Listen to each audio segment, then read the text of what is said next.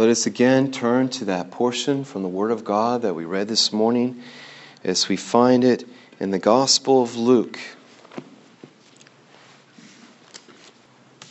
The Gospel of Luke in the 23rd chapter and the 43rd verse.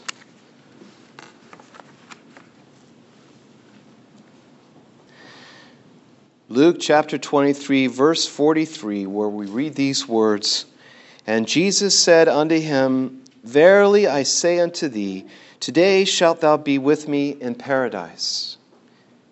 Verily I say unto thee, today shalt thou be with me in paradise." How wonderful and marvelous these words are of our Savior, these gracious and noble words that he spoke to this poor dying man, the man that's often referred to as the penitent thief that was dying on his own cross next to the Lord of glory.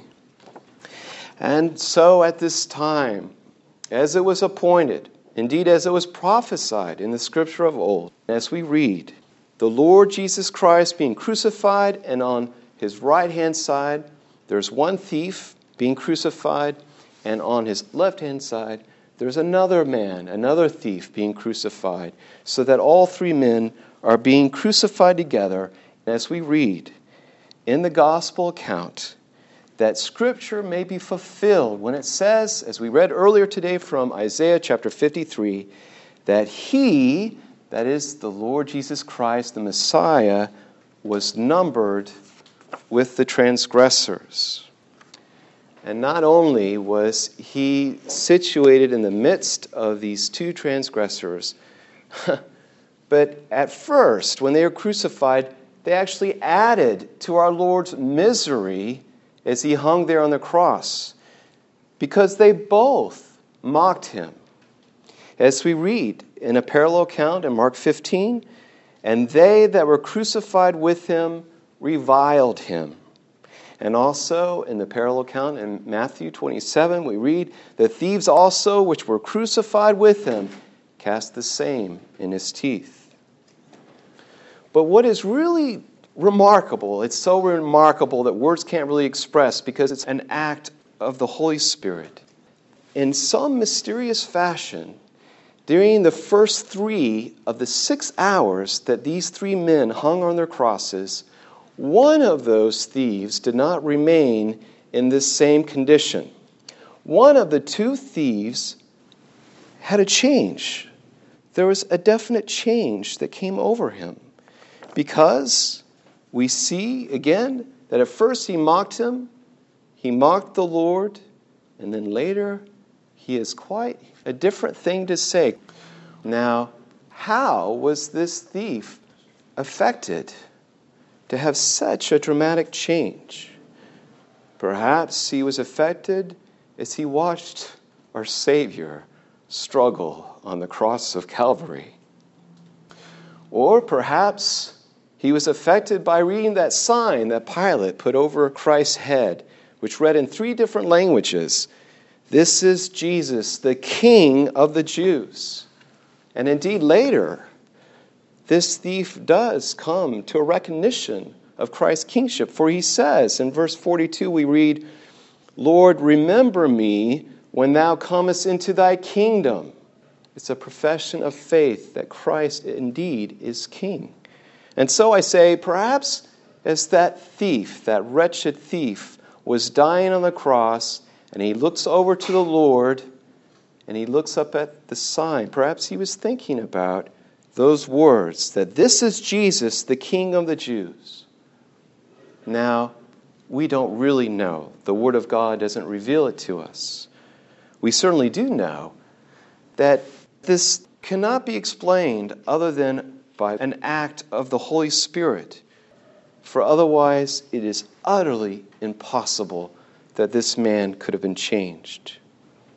And so look with me at this exchange in our passage between the 2 thieves and our Lord, starting in verse 39.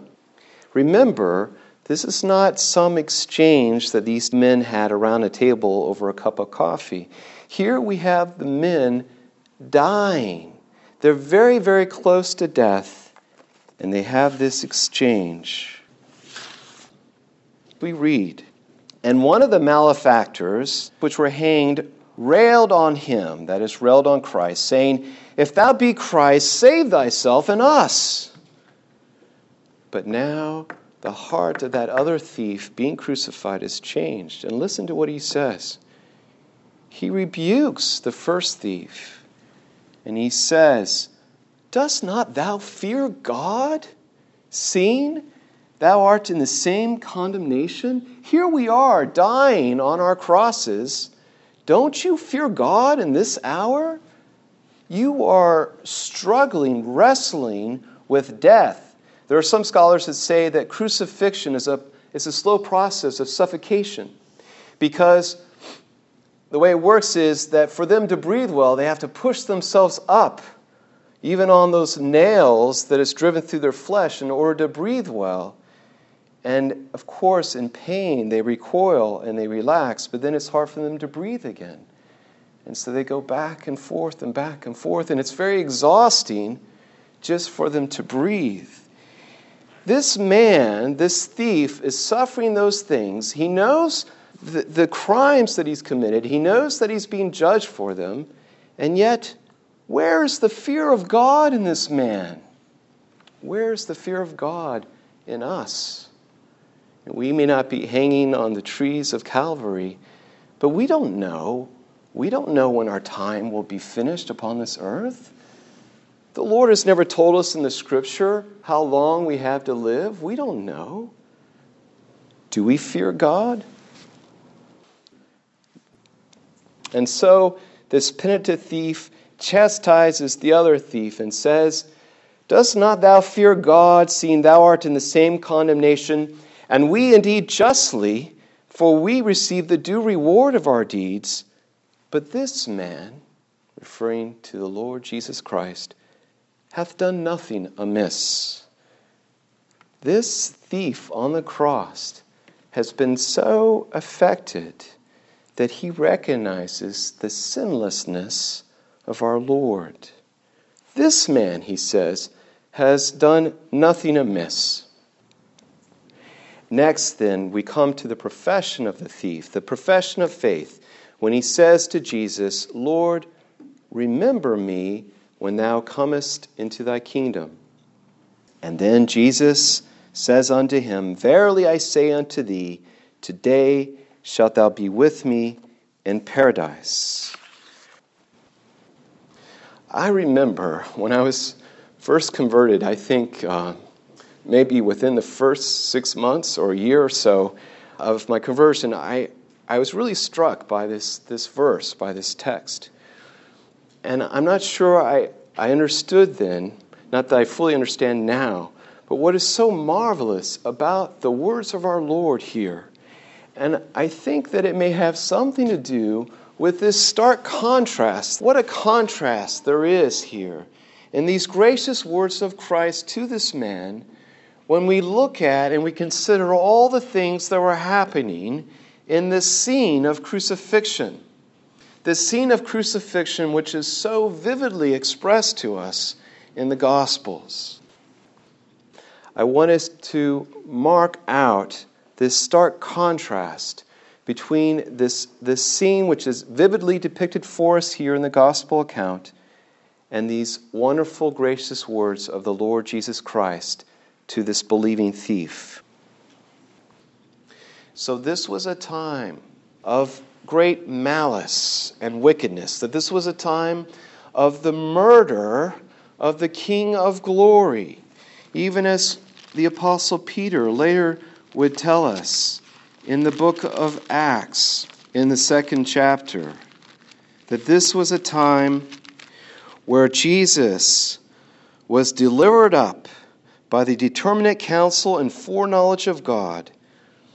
And Peter says to the people, "Ye have taken, and by wicked hands have crucified and slain." So this was a time in which the Lord Jesus Christ, the God-man, was delivered and was taken by wicked hands and crucified and slain. Indeed, as our Lord himself described it, when he was arrested in the Garden of Gethsemane, he said, "When I was daily with you in the temple, you stretched forth no hands against me. But this is your hour and the power of darkness." You see, this time, unlike and different from the hours or the days or the weeks, months, years prior to this time is being distinguished by darkness, by the power of darkness. It was their time. It was their hour. That is, in God's providence, it was a time for the wicked. It was a time of the power of darkness. Now, literally, it was a time of darkness, as we read in the gospel account, because about the same time that the Lord spoke these words to the penitent thief, the sun, we are told, was darkened. In verse 45, we read, the sun was darkened, and in verse 44, we read, and there was a darkness over all the earth until the 9th hour. This was a time of great wickedness and great devilishness. This scene of crucifixion was a time of a great flurry of demonic activity, such as we had never seen before and never have seen since.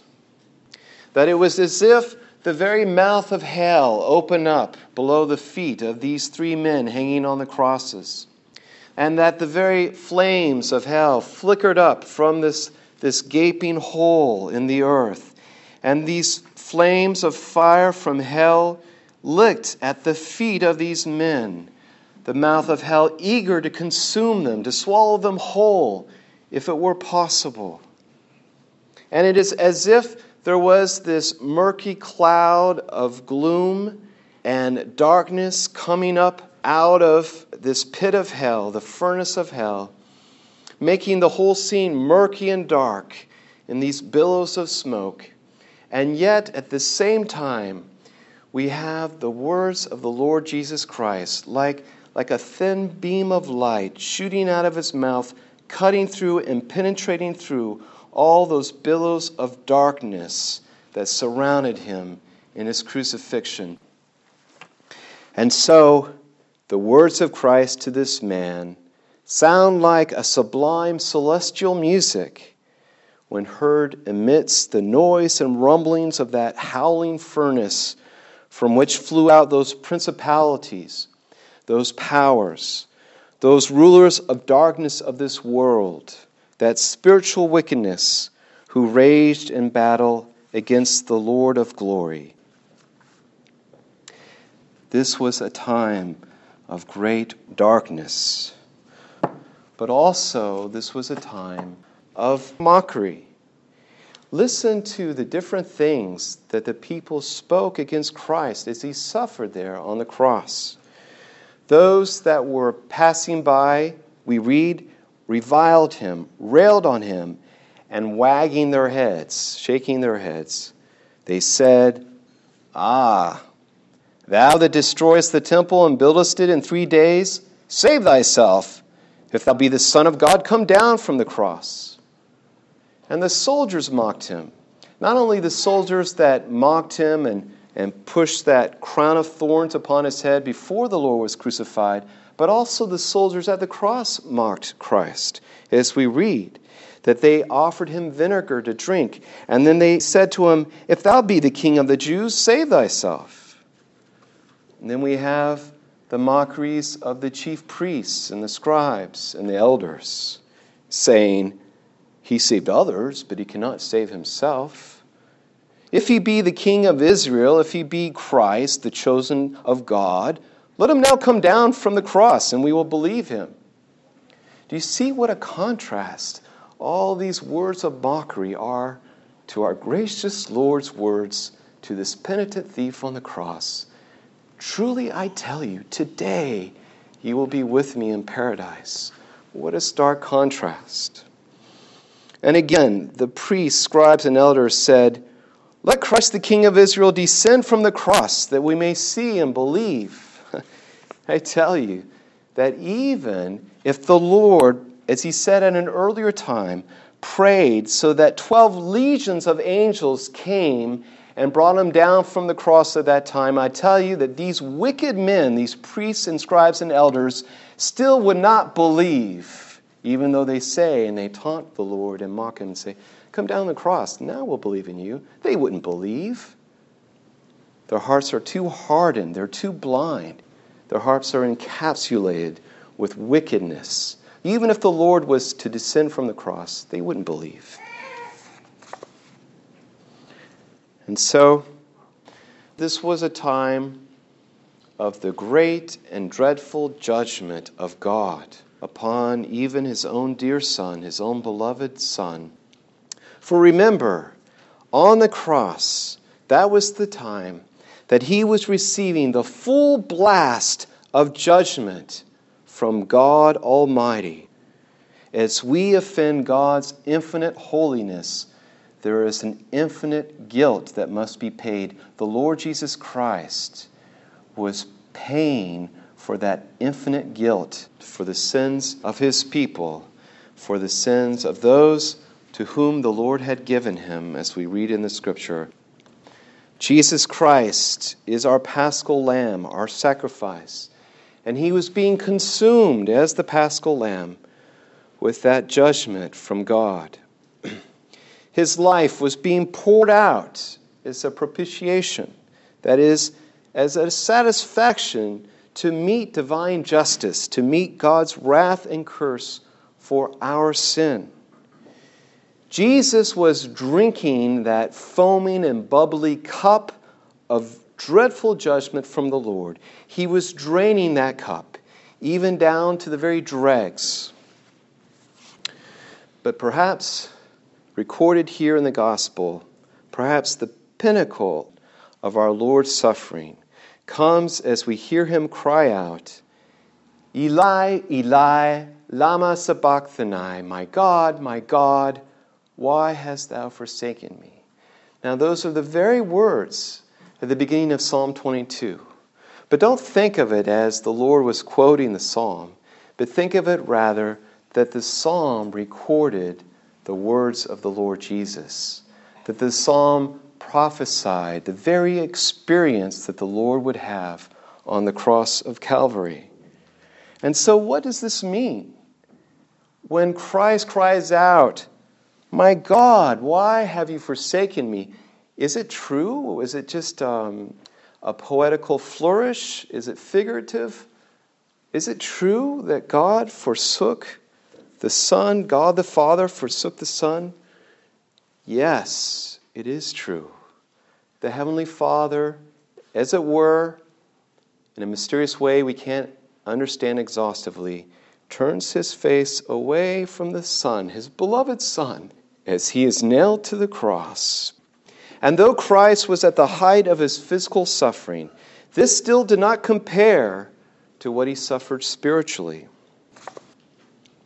And so again, these words of our Lord to this penitent thief are remarkable in the midst of all these things that were going on at the same time.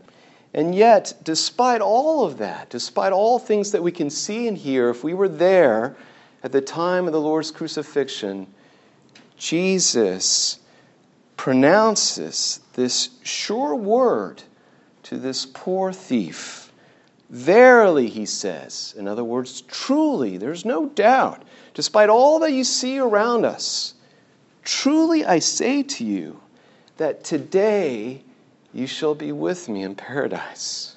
Even today, even this very day in which we are dying, this very same day, not only will you no longer be here in this hill of death, this hill of Golgotha, the place of the skull it's called, but you will be with me this very same day in paradise.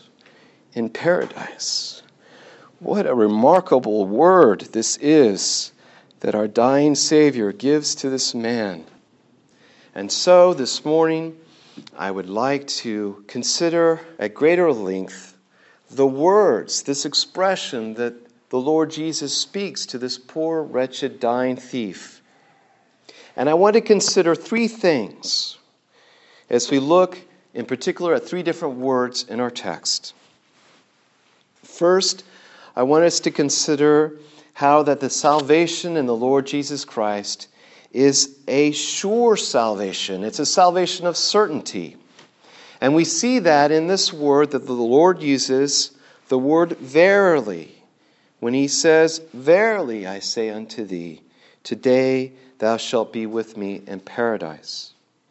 Secondly, for the second head, I want us to consider the swiftness of salvation which is found in the Lord Jesus Christ. The swiftness, for that is taught to us also here in the saying from our Lord, in this word, today. Today shalt thou be with me in paradise. And our third head, Lord willing, comes from this word paradise. And that teaches us that the salvation in the Lord Jesus Christ is a greatly satisfying salvation. So again, the three heads are first, the certainty of salvation in Christ. Secondly, the swiftness of salvation. And thirdly, the satisfaction of salvation in Christ. And so first, let us look at this word, verily, as we see how it teaches us of the certainty of salvation in the Lord Jesus Christ. Now, this word verily is used several times, is it not, in the Gospels. Jesus often uses this term as a way of introducing a weighty or a solemn expression. What does this word mean, verily? Well, perhaps it's more at home in the Elizabethan language from which we have our English translation. But verily means truly or surely, firmly, faithfully. It is as if to say, this is a trustworthy saying. What I'm about to tell you, you can bank on it. This is a sure word. Now, of course, everything that the Lord speaks is a sure word. But the Lord condescends to our weakness of faith. And so he oftentimes gives this word as a prelude to wake us up, for us to take notice, for us to recognize that what he is about to say is truly true. And also I find it in that connection interesting when we look at the word itself. The word in the Greek, here translated as verily, is actually a transliteration from a word in the Hebrew. What is transliteration? Well, when we speak of translation, of course, we mean that you take a word from a language that you want to translate. You take that word, you take the sense of that word, at least according to the traditional method of formal equivalence, and you try to capture that word as best you can in the receiving language, in the target language. And that's what we mean by translation. But here, I'm speaking to transliteration. What that means, and I know this may seem odd, but it is, as it were, a translating of each individual letter of a word. And so, in this case, we have, for example, in the Hebrew, the letter Aleph, which corresponds to the Greek letter Alpha. We have then the Hebrew letter Mem, which corresponds to the Greek letter Mu. We have in Hebrew what we call a pointing, which gives a vowel sound, which corresponds in the Greek to, in this case, to the letter Eta. And then we have in the Hebrew the letter Nun, which corresponds in the Greek to the letter Nu. Now, the very same thing happened in our English language. In other words, this word is a common word in our English language that you will all recognize, and it's also derived from a transliteration. And so let's see if you can figure it out as I give you the spelling here. Again, from the Greek, alpha being transliterated to our letter A, the Greek, the letter mu being transliterated to our letter M, the Greek letter eta being transliterated for our letter E, and the Greek letter nu being transliterated in our letter in. And so I tell you that the Greek word underneath this word verily is none other, literally the word all men. All men. How is that? For attesting to the surety of this expression from our Lord. And indeed, in the Gospels, do we not see places where the Lord even repeats this word as if to emphasize his expression even more, if that were possible? He says, verily, verily. And so it is as if to say, all men and all men. And so you could even think of it this way. When the Lord speaks to this poor, wretched man, this dying thief, it is as if the Lord says to him, all men, I say unto you. All men. And indeed, this Greek word is translated as all men in places in the Scripture as well as verily. And as if that was not enough to show the sureness of this word from the lips of our dying Savior, consider also how the Lord Jesus himself refers to himself as the all men. As we read in Revelation chapter 3, he says in his letter to the church at Laodicea, these things saith the all men, the faithful and true witness. Jesus Christ is the all men, and he speaks to this poor dying man next to him, all men, I say unto you. Similarly, in 2 Corinthians chapter 1, we read that all the promises of God in Christ are yea and amen, unto the glory of God. Do you see then what a sure word this is that Jesus is speaking to this dying man? It is as if to say, I know that around you is this scene of death and darkness and wickedness and the mockery of the wicked. Yet I tell you, despite all those things, verily, in this very same day, you shall be with me in paradise. Verily. And so you see, there's no room for any ambiguity here by the nature of the expression of our Lord and by the very fact of who it was who spoke these words. For Jesus is that God-man, perfectly sinless. He is the eternal Son of God. And we read in the Scripture, it is impossible for God to lie. And so I tell you that the salvation that is in the Lord Jesus Christ is a sure one. And that for this pitiful man dying next to the Lord, there was no ambiguity. There was no shadow of a doubt as to the outcome. There was no equivocation, no back and forth, no vacillation. There was no deliberation among the Godhead. No, there was only certainty and sureness in this man's salvation. And so I can hear the soul of someone saying, yes, I'm pleased that it was so with this poor man, this dying thief. But as for myself, I have doubts. I have doubts about my own salvation in the Lord. And I don't have that experience that thief had on the cross when Jesus was right there personally and directly telling him that for this man, he was going to go to paradise. Well, I tell you, my brothers and sisters, that we have just as sure of a word from the Lord as that dying thief had. Where do we have that word of assurance? It is here in the Word of God. The Bible that I hold in my hand, that I tell you, is the sure Word of God for our salvation. It is just as sure, I tell you, as the word that dying thief heard from the lips of our Savior on the cross. There is no difference in the surety of it. But you say, how is that possible? I can't read in the Bible anywhere about me personally that I'm going to be saved, like it was in the case of this thief.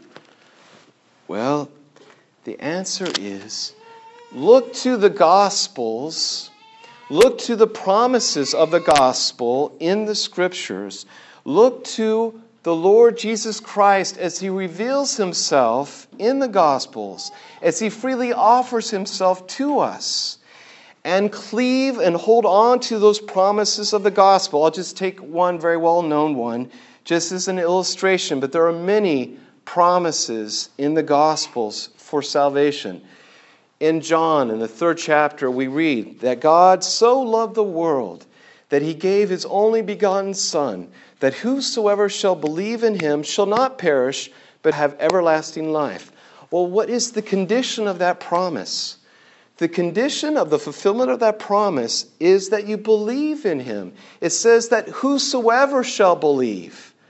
Whosoever, that means even you and me. If we believe in the Lord Jesus Christ, then we have that sure word of God. And Jesus says in another place, Scripture cannot be broken. And we have that sure word of God that if we believe in him, we shall not perish, but have everlasting life. And I tell you, that word of God here is just as certain and sure as it was spoken to this man who was on his cross dying, this poor miserable wretch dying next to the Lord Jesus Christ. Think about this. If Christ, at his lowest point of humiliation, gives a sure word of salvation to this dying thief, how much more now that Christ has been resurrected, he has ascended, he has been coronated, as it were, as king by the session of Christ, what we call the session of Christ, and is sitting down at the right hand of God the Father, how much more is the exalted Christ able and willing now to save you and to save me from our sin if we were but to place our trust in him and receive him with all of our heart. Let us turn to our second head, which is that doctrine of the Word of God that we see here in the saying of our Lord. We see in his Word that he uses today. Today. I want you to see with me this morning how wonderful this word is. Today. Such hope and comfort that word must have given to this poor, wretched thief on the cross. Today. For you see, the Lord Jesus Christ, in this sure word, in this promise of salvation to this man, this fulfillment of salvation is not one that is to be delayed, one that is to be put off, but he says, today you shall be with me in paradise. This very same day in which we are suffering these things, this very same day in which we are in great pain and agony and great anguish as we hang on our crosses, this is the day that you will be with me in paradise. This is the day, not tomorrow, not the next day, not a few days from now. That reminds me also, you've heard it said that when Jesus died on the cross, he then descended into hell and was there for 3 days. How does that comport with this saying from the cross, from the lips of our Savior, when he tells the thief, today you shall be with me where? In hell? No. In paradise. Today, this same day, you will be with me in paradise. What a word of hope and comfort to this man. It is not going to be put off. It's not going to be next year, like our politicians often tell us. Well, my campaign promise was not fulfilled at this time as I had hoped, but next year, give me more time, next year. Jesus doesn't say anything like that to this man. It is not after several years. It is not after a generation passes by. It is not after 1,000 years passes by. It's not after a millennium or two passes by. But today you shall be with me in paradise. This reminds me of another doctrine, this time from Roman Catholicism. I ask you, in this one single word today, where is there any room for the doctrine of purgatory. Where is there any space in the saying of our Lord? How can we fit it in? How can we interpose it within the words here from our Savior when he says, "Verily, today you will be with me in paradise"? There's no room for it. And I ask you this, what man was better qualified, as it were, for spending a millennium or two in purgatory than this thief that was hanging on the cross next to our Lord? Now, the Scripture doesn't tell us what all crimes precisely that this man committed. He is described, though, of course, as a thief, so we knew that he committed robbery. The Scripture also refers to both this thief and the other thief that hang next to Christ as a malefactor, as a transgressor. But we don't know, do we? We don't have any greater detail than that. But what we do know is that whatever this man's crime was, it was certainly worthy to draw the attention of the civil magistrate, was it not? Whatever his crime was, it was certainly worthy that the Romans thought it was a crime for which he should be executed. It was a capital crime. And an execution which is very shameful and very agonizing, the death on a cross. And so whatever it was that this thief committed, it was worthy of those things. He himself confesses it and says on the cross, we are receiving the due reward of our deeds, as we read in our passage. And so I tell you, who else could have been better qualified, as it were, to spend a millennium or two in purgatory to work out some penance for the many deeds of wickedness? Because you see, he never had any opportunity for that, because after this saying from the Lord, about 3 hours later, the man dies. No, there's just not even a hint of purgatory in our text. There's not even a bare plausibility of it. And indeed, Jesus, in one word, blows purgatory completely away in the single word, today. Today you shall be with me in paradise. And think about this. Even as Christ spoke these words to the penitent thief, at the same time he must have been accomplishing redemption for him. Isn't that marvelous? At the same time that Jesus is proclaiming the sure hope in the deliverance and salvation of this wretched thief, at that same time, he was becoming this man's sin of thievery. As we read in 2 Corinthians chapter 5, verse 21, for he hath made him to be sin for us, who knew no sin, that we might be made the righteousness of God in him. This thief that was dying next to Christ, how could it be otherwise? Surely, as we read the Lord's promise to this man must be a member of the elect. Though this regeneration and change came barely, just right at the end of his life, right before he died, yet nonetheless, how else can we understand it if Jesus says that you will be with me today in paradise, in paradise? And so it must mean, in some remarkable way, perhaps in an ironic way, that even as the Lord Jesus is assuring this man of salvation, he is about the business of saving him. He's about the business of atoning for his sin.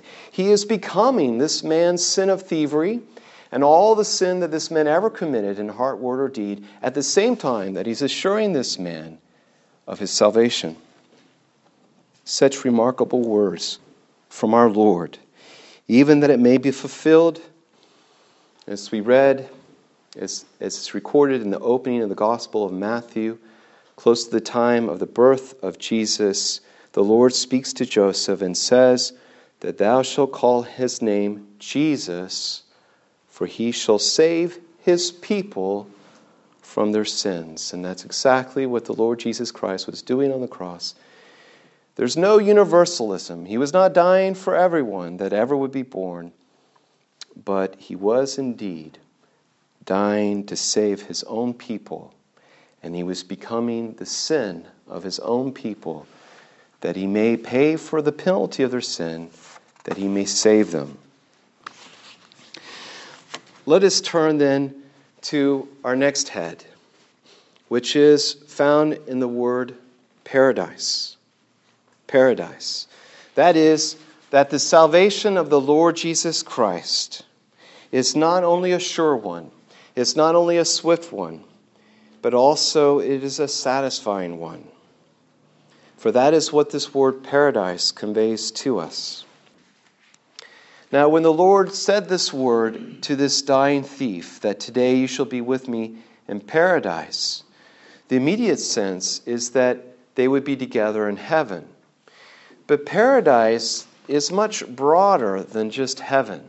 You see, our final goal, the final fruition of our salvation doesn't end in heaven.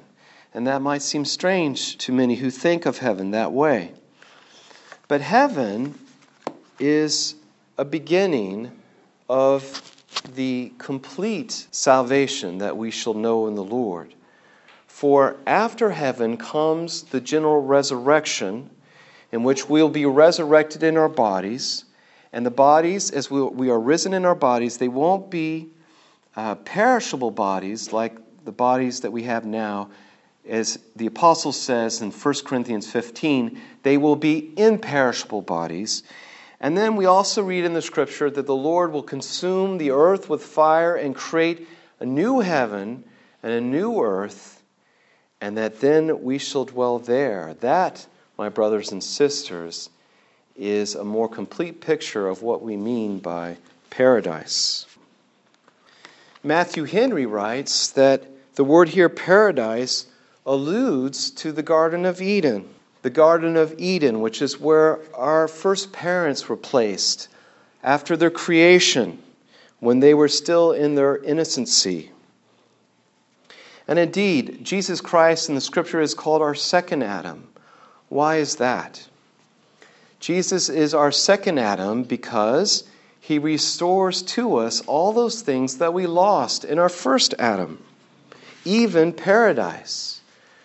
For in the book of Revelation, again, we read in chapter 2, Jesus speaking says, "To him that overcomes will I give to eat of the tree of life, which is in the midst of the paradise of God." There, the word paradise is used not as a way to refer back to the garden, but to refer forward. Because it says, "For those who overcome will I give to eat of the tree of life." And indeed, in the very last chapter of the book of Revelation, that reference to the tree of life is picked up again. And we are told that the leaves of that tree will be for the healing of the nations. Paradise, as we read in the marginal notes of the Geneva Bible at this place, is that place of everlasting joy and salvation through the goodness and mercy of God, a most pleasant rest for the souls of the godly, a most quiet and joyful dwelling. This paradise is also described for us in the book of Psalms. In Psalm 36, paradise is styled in this language, God's house. For we read there in Psalm 36, verse 8, "They shall be abundantly satisfied with the fatness of thy house, and thou shalt make them drink of the river of thy pleasures." Similarly, in Psalm 16, we read, "In thy presence is fullness of joy, at thy right hand there are pleasures forevermore." Now, in that 36th Psalm, in that language where we read, "They shall be abundantly satisfied with the fatness of God's house," those words, "they shall be abundantly satisfied," in the Hebrew is to say, "they shall be made drunk."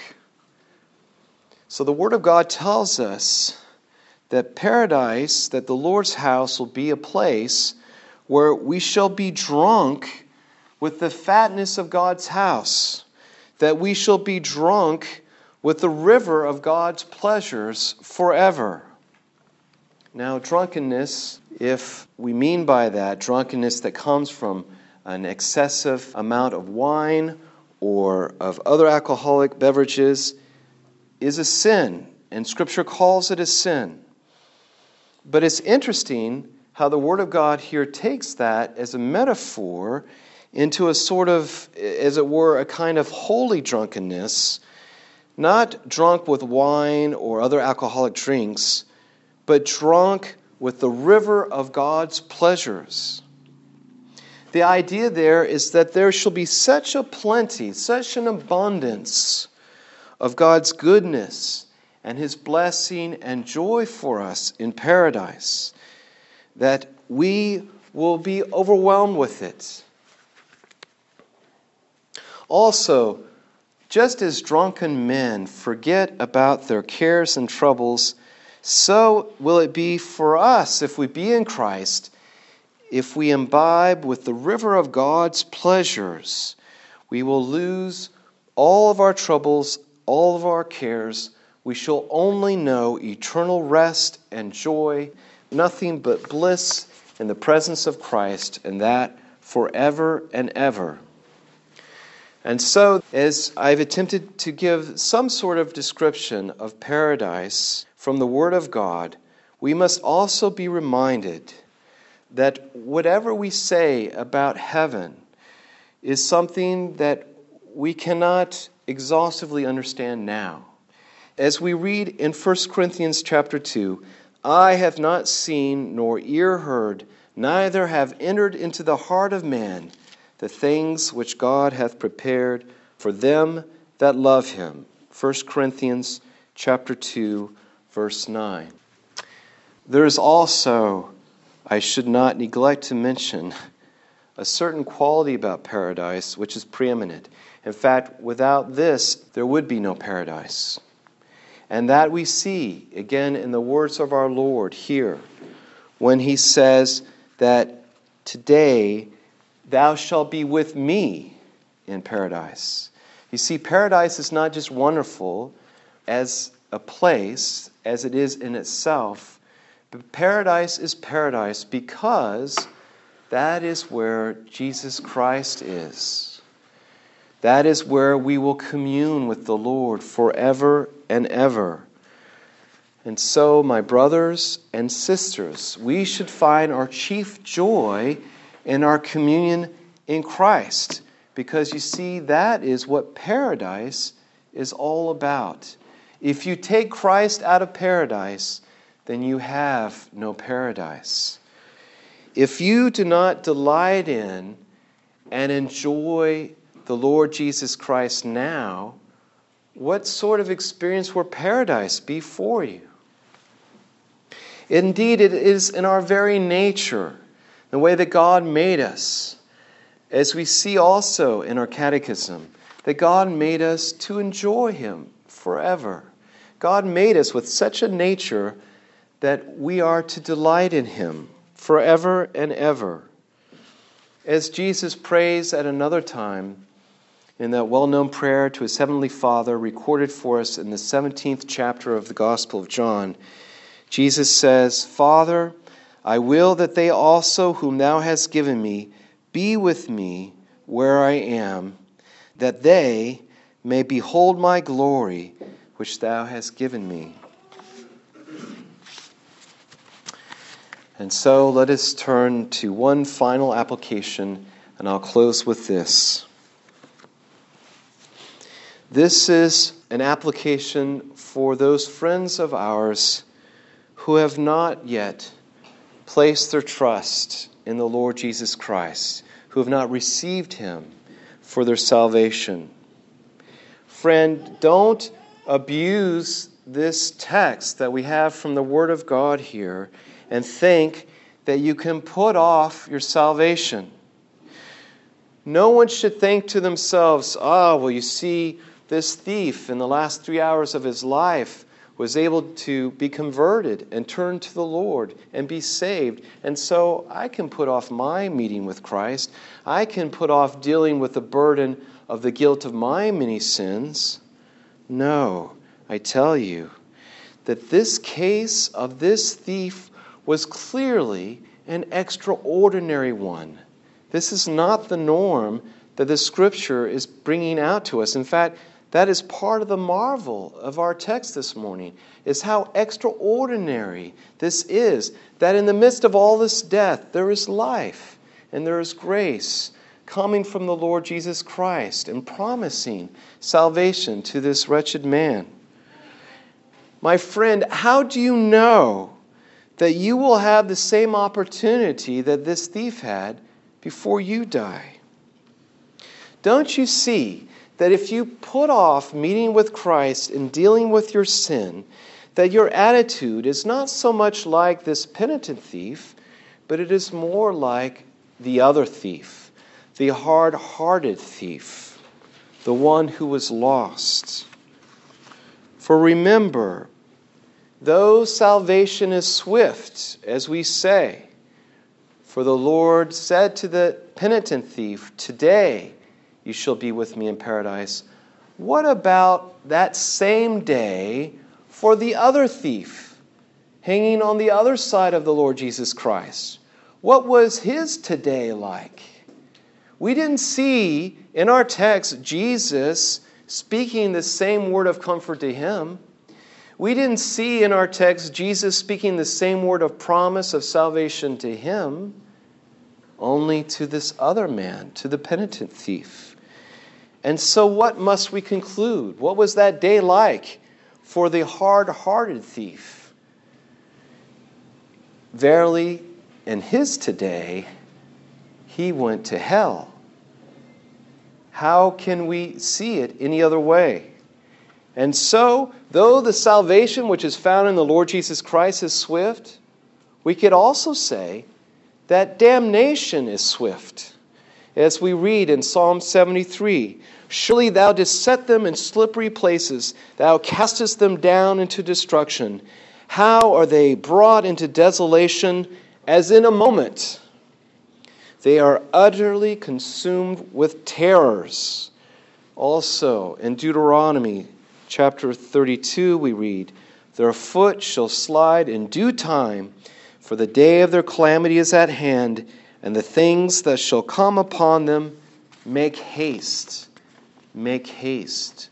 Swift indeed is also the judgment and the damnation of the Lord, just as the salvation in Christ is swift. So, my friend, don't put off until tomorrow your meeting with Christ. For how do you know what opportunity you will have for that even tomorrow?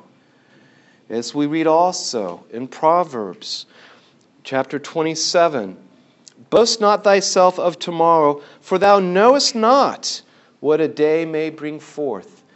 We don't know what will happen to us tomorrow, do we?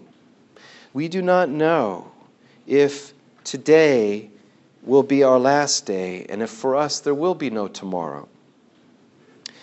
Today was the day of salvation for the penitent thief, but will today be the day of salvation for you, my friend? Seek Christ today while he still may be found. As the Scripture says, "Behold, now is the accepted time. Behold, now is the day of salvation." Amen.